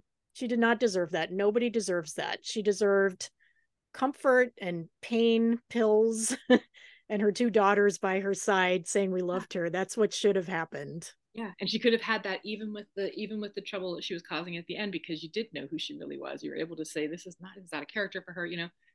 Um, yeah, yeah. I think so much like the hospice community. There's a lot of overlap there with like CS elder care. Um, but it's just that it's given to people who shouldn't be only receiving hospice care because they could have a better standard of life. Like if there was an ideology there blocking it, like those two could merge. Like there's just an acceptance. We're just going to care for you. We're going to make this better, but they can't even reach out for that for themselves. Yeah. Why not? And the other part that I'm sure I'm hoping not everyone goes through, but I would imagine my mother at least went through is dying feeling like a failure. Yes. So to add insult to injury, not only are you going through unspeakable physical Yeah. agony. But I didn't fix it. I Yeah, didn't. I No never fault. got I it. don't understand something. Yeah, Yeah. I never got it. Other people got it. I couldn't get it no matter how hard I tried. She chased it her whole life. If it wasn't Christian Science, it was something else. Trying to get it right. And that's I try to figure out what commonalities there are in people who end up in Christian Science. And I think the reason it's so hard and is number one, because there aren't as many as you think, because people are born into it. So it's like it just changes all the you, it's not the same as a cult that people find. It's just not the same. So you can get any kind of person. Um, and then, to the question, well, what makes the difference between someone who gets out and someone who doesn't?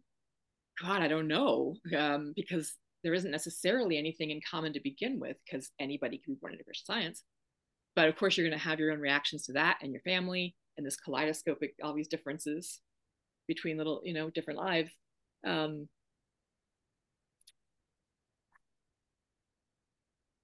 Yeah, I mean, I think one of the questions I like to ask people or sort of get to is, do you think there was something in you that made you able to get out, whereas others couldn't? And because I've thought about this a lot, and people have asked me, my husband had asked me, how were you, what was it about you that you were able to get out of this? Because a lot of people can't. And I think I've given it a lot of thought, and I boil it down to, as much as my mother died of this thing and kept with it, she always had this sort of rebellious spirit. And I think in a weird sort of way, Christian Science was a rebellion for her because her parents were not religious. And it was sort of this, if you're going to rebel against your non-religious parents, you become religious. It's one of those things. yeah. And so I always had this sort of rebel spirit of, don't tell me what to do. Yeah. Yeah. And eventually, I got that from her 100%. And eventually it worked against what she wanted because I ended up rebelling against Christian Science. And so my current partner also grew up in a cult like religion. And so that's just our favorite topic, right? And something that he said to me was, um, hang on, it's right here, and I'm gonna forget. Oh yeah, right. He was saying that high control religions, cults, even Christianity, they hand you the keys to get out when they tell you to study the Bible. Yep. Um, because everything you need to walk away is right there. If you, uh, yeah, like one of the other admins in groups said it also really wisely. It's like, I looked deeply into the Bible for answers, and I was horrified by what I found. Um, so yeah, I I think that in my case, the reason I share that is that I was taught self-examination, or that's what I picked up on the most. Maybe that, I'm sure I could have had some predilection, but that's where I found myself, in my childhood years, was using Christian Science to look around in my brain and find all the little monsters in the corners that might be error. But that same self-examination helped me navigate the territory when I was leaving, and gave me the hardware to be able to exist on the other side of it. But I don't know that that's unique. And I think there might be like many, many, many reasons why somebody makes it out. Maybe for some people it is witnessing a horrible death. For some people it is seeing that they maybe just almost endangered their child. Um, you know, having to go for psychological help because the state of your life is in a certain place, and then those ideals, you see, they conflict and they push them out. Like, all these are all different, different manifestations. Yeah. Trigger word. I know, trigger word. Like, yeah, I think that it sounds like an ad for the XCS group too, but I think honestly, yeah, finding support. Yeah. Right, finding, because once I saw, well, there really is a community. Okay, is there a community from experts? Oh, there is. I see.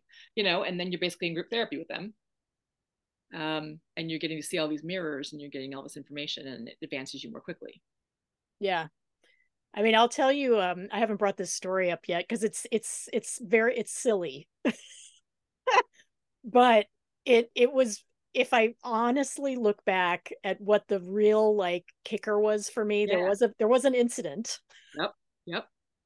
and this was it, and it's Okay. really petty, but it was just the thing that made me go. Sometimes that's what makes you see it. Yeah. Yeah. So I was 20 years old, and I very much into CS. And I took my first solo trip abroad. I'd saved up money. I really wanted to go to England. I wanted to do the whole like Beatles pilgrimage, super into the Beatles, went to Liverpool. And we had a Christian Science friend who had grown up in England, and her mother was there. And I could stay with her for a few days. Older lady, super nice. And I was like, great.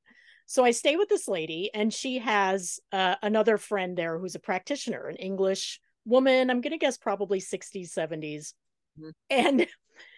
And at one point I borrowed the friend's mom's sweater because she made it very clear, like, oh, anything in this house is yours, just take what you need, don't worry about it. So I borrow her sweater, or what I thought was her sweater, and I forgot to put it back, and because it had only been like a few hours, and turns out it was this other lady's sweater. She's going, where's my sweater, where's my sweater? And I had this moment of, oh, okay, do I admit that I have it, or do I just kind of like pretend? So I was like, okay, I'll be honest. And I brought it to her and I said, oh, I'm so sorry. I borrowed this. I thought it was this other lady's. Right. And she just like went off on me, like off. Like, that is so rude. Are they all that rude where you come from? And just like total character assassination. Yeah. Yeah. And in that moment, I was like, fuck all of this. Yeah. Yeah. Yeah. That was it. That's all it took, was for yet another like older Christian Science lady, Yes, to be mean to oppressive, me. and yeah. That I was like, you know what? I've been putting up with this bullshit Yeah. of these non-empathetic, non-caring, non-kind older women, Yeah. including my mother, It's like my the whole years, life. like they have compassion fatigue, but they haven't been compassionate. It's just like the years of pretending to be compassionate just wears them down. Yeah, I mean, she just like exploded on me, and I was just, that was a huge step out, where I just felt it was the lack of compassion, the lack of human understanding, that I had made a mistake, that I was being honest, like the complete. And that was so Christian Science to me. Like, you're not allowed to make a mistake, you're not allowed to be human.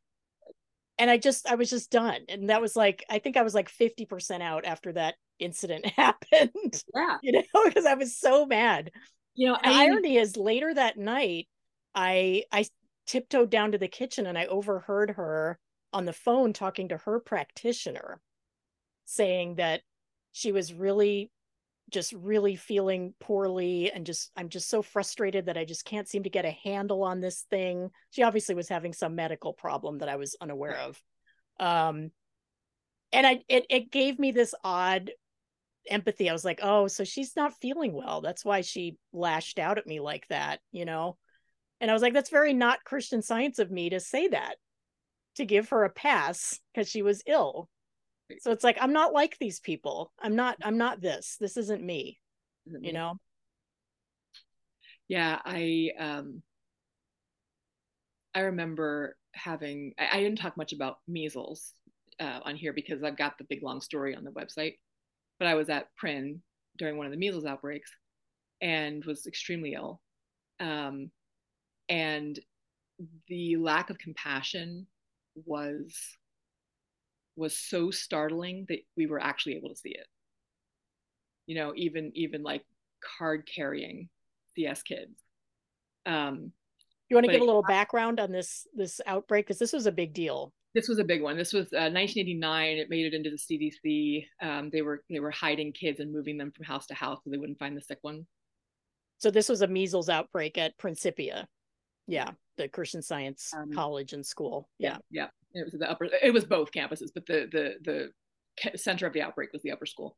Um, the conditions were that of a third world country during that epidemic. It was they had no idea how to handle it, and it happens there every couple of years. So that's not Mm. really they don't really have an excuse.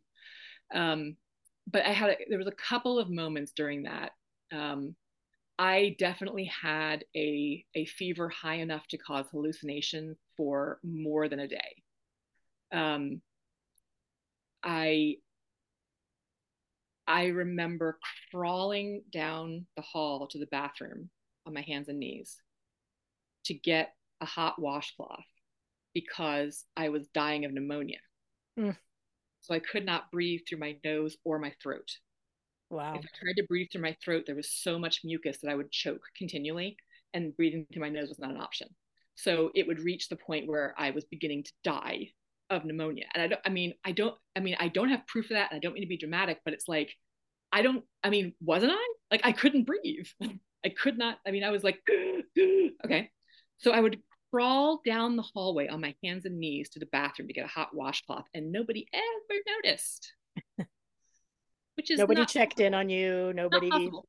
Yeah. But they would appear the moment I returned to my room because they were convinced that I was trying to treat my chapped lips with the wet washcloth, and they needed me to know that that was not going to work, which is true. Offering some chapstick would have been nice.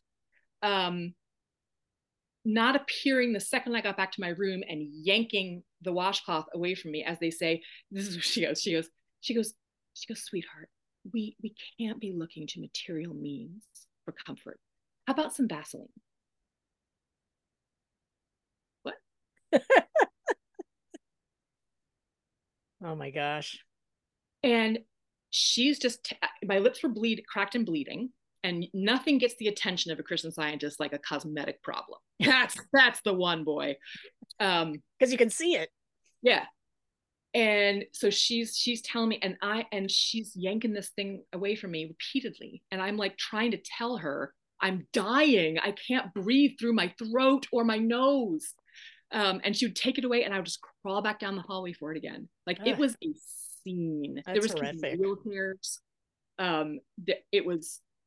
It was it's miraculous that more kids didn't die. There's like usually like one kid a year dies when this happens. um, the other thing that always sticks out to me from that time is they wouldn't let any of us work with our regular practitioners because they felt it was better if we worked with local practitioners who could visit us, which they didn't. So really, I think it was just a way to like fund the local practitioners in St. Louis. And so I was assigned some random ass woman who I'd never met and wasn't allowed to call her practitioner from birth. Not that she was that comforting either. And one night I was moved from one location to the next, which was supposed to indicate that I was getting better. And but as you're getting better from having a raging fever for days and days and days, along with a heavy cold, guess what you get? An ear infection. So I get this horrific, I've never in my life felt pain like this. It was unbelievable. And I start calling this practitioner repeatedly. There's nobody noticing around the campus house that this is happening to like stop and, help me. So I start calling her repeatedly and she gets pissed off. And as I'm hysterically crying, saying, I feel like my head's going to blow up. I feel like my ears are exploding. Help, help, help. And she was like, you're just going to have to get control of yourself. There's nobody there to help you. And I'm not there. And this is just error. And you need to, whatever. You've had enough. You've indulged this for long enough. And I was just like, what the hell is happening right now? Yeah. And I thought somebody talking about like, a practitioner barking in your ear. That was like, I get it from that. Like, just like, what? I'm sorry, I'm just busy over here dying. The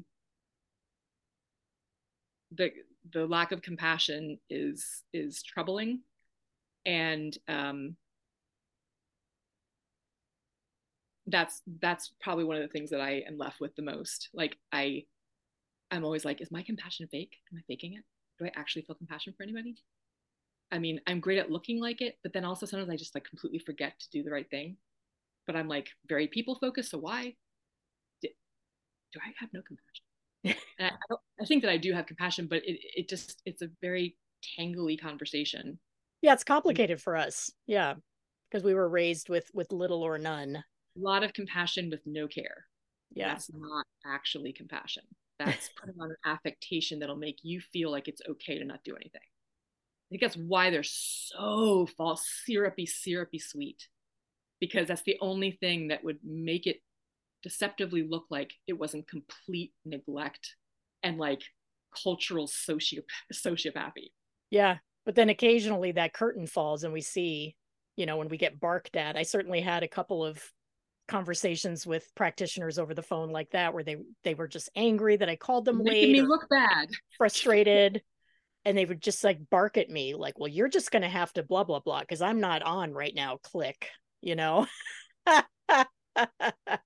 And again, like, I'm sure there are doctors that act like that occasionally. Everybody snaps, everybody gets frustrated, everybody has a bad day, but you add those moments in to all of the other things and it paints a complete picture of what life in Christian Science is actually like, Yeah.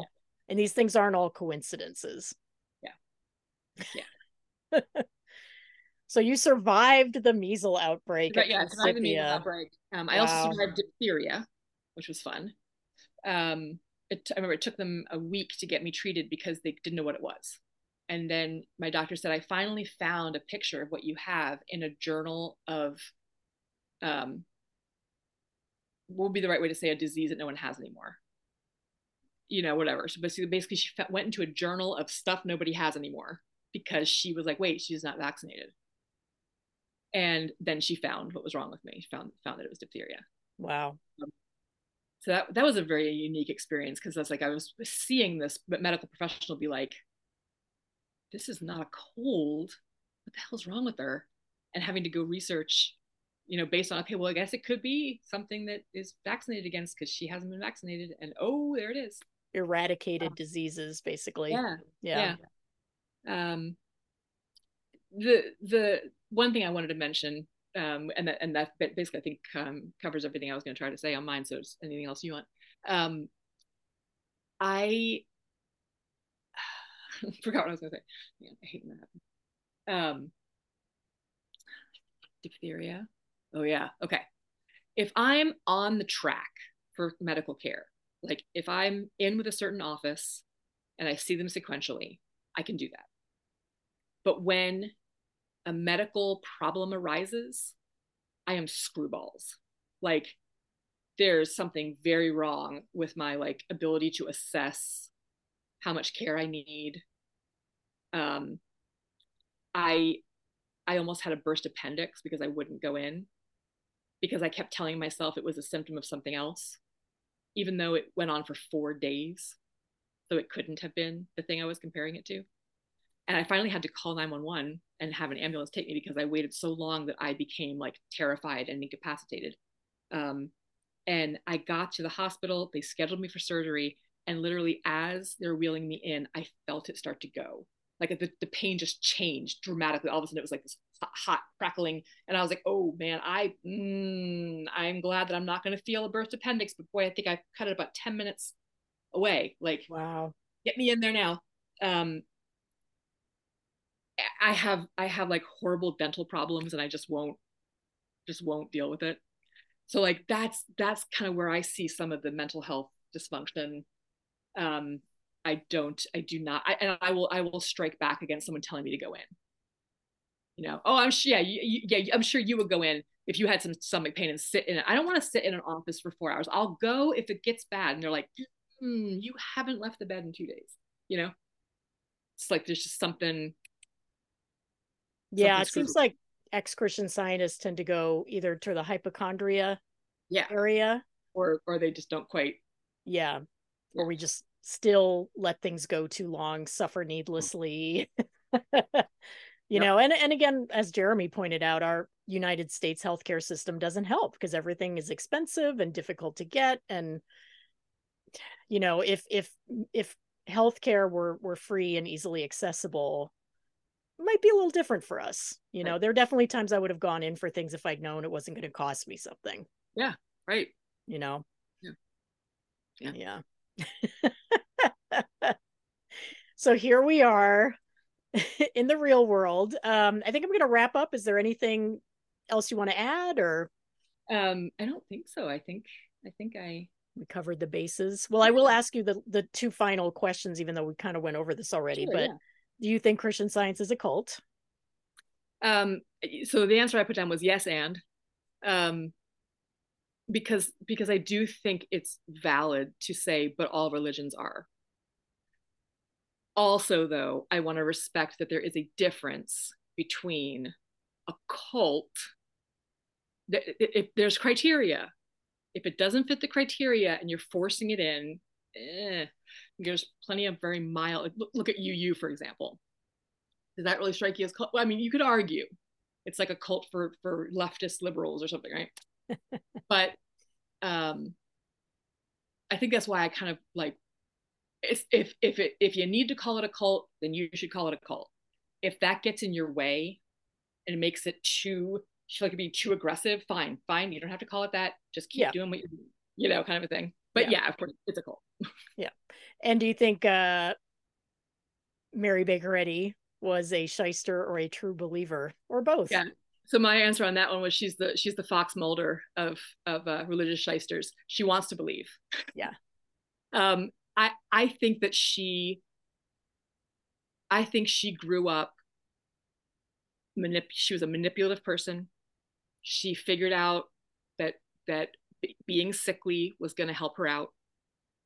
But I also think that she was desperately searching for something. I don't know if anybody knows what it was. I don't know if it was really pain that she was having or if she was just having mental issues and used morphine for that. Who knows, right? Um, I think she basically started up a Ponzi scheme and called it a religion. So yes, she was a shyster. She plagiarized all her stuff.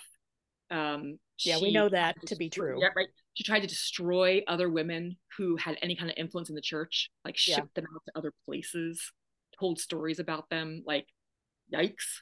Um, she was a shyster, and I think that she wanted to believe, and she kept trying to rewrite it, and make it work.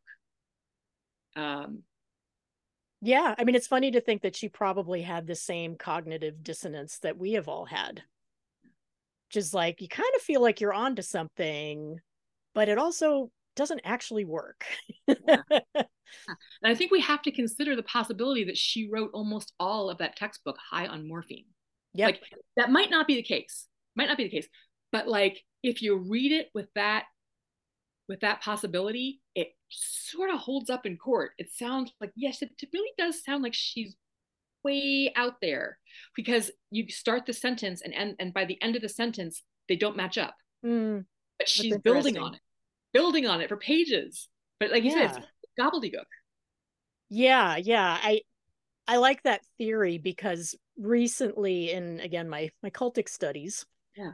I've come to realize the role that drugs have played in a lot of these leaders. Yeah, it's yes, that is very suspicious, isn't it? Yeah, because I didn't realize Stuff Jim seemed like Jones a was red herring. Yeah, a major drug addict. major pillhead. Yeah. L. Ron Hubbard, major drug Yep. addict. Yep. And, you know, these people were writers. They had Yep. textbooks. They had, yeah, I don't think that should be discounted, the effects of major drug use on some of these people and what it turned them into, which they might have been anyway, but it didn't help. So, right, yeah, it's nice to just kind of, if we can know or figure it out, apply that when we're looking at what they wrote. Yeah. Yeah. Okay. Well, thanks, Elizabeth. This has been such a pleasure talking to you. I know we've kind of been in each other's orbits for many years, so I'm really delighted to meet you in person-ish. Yeah, you too.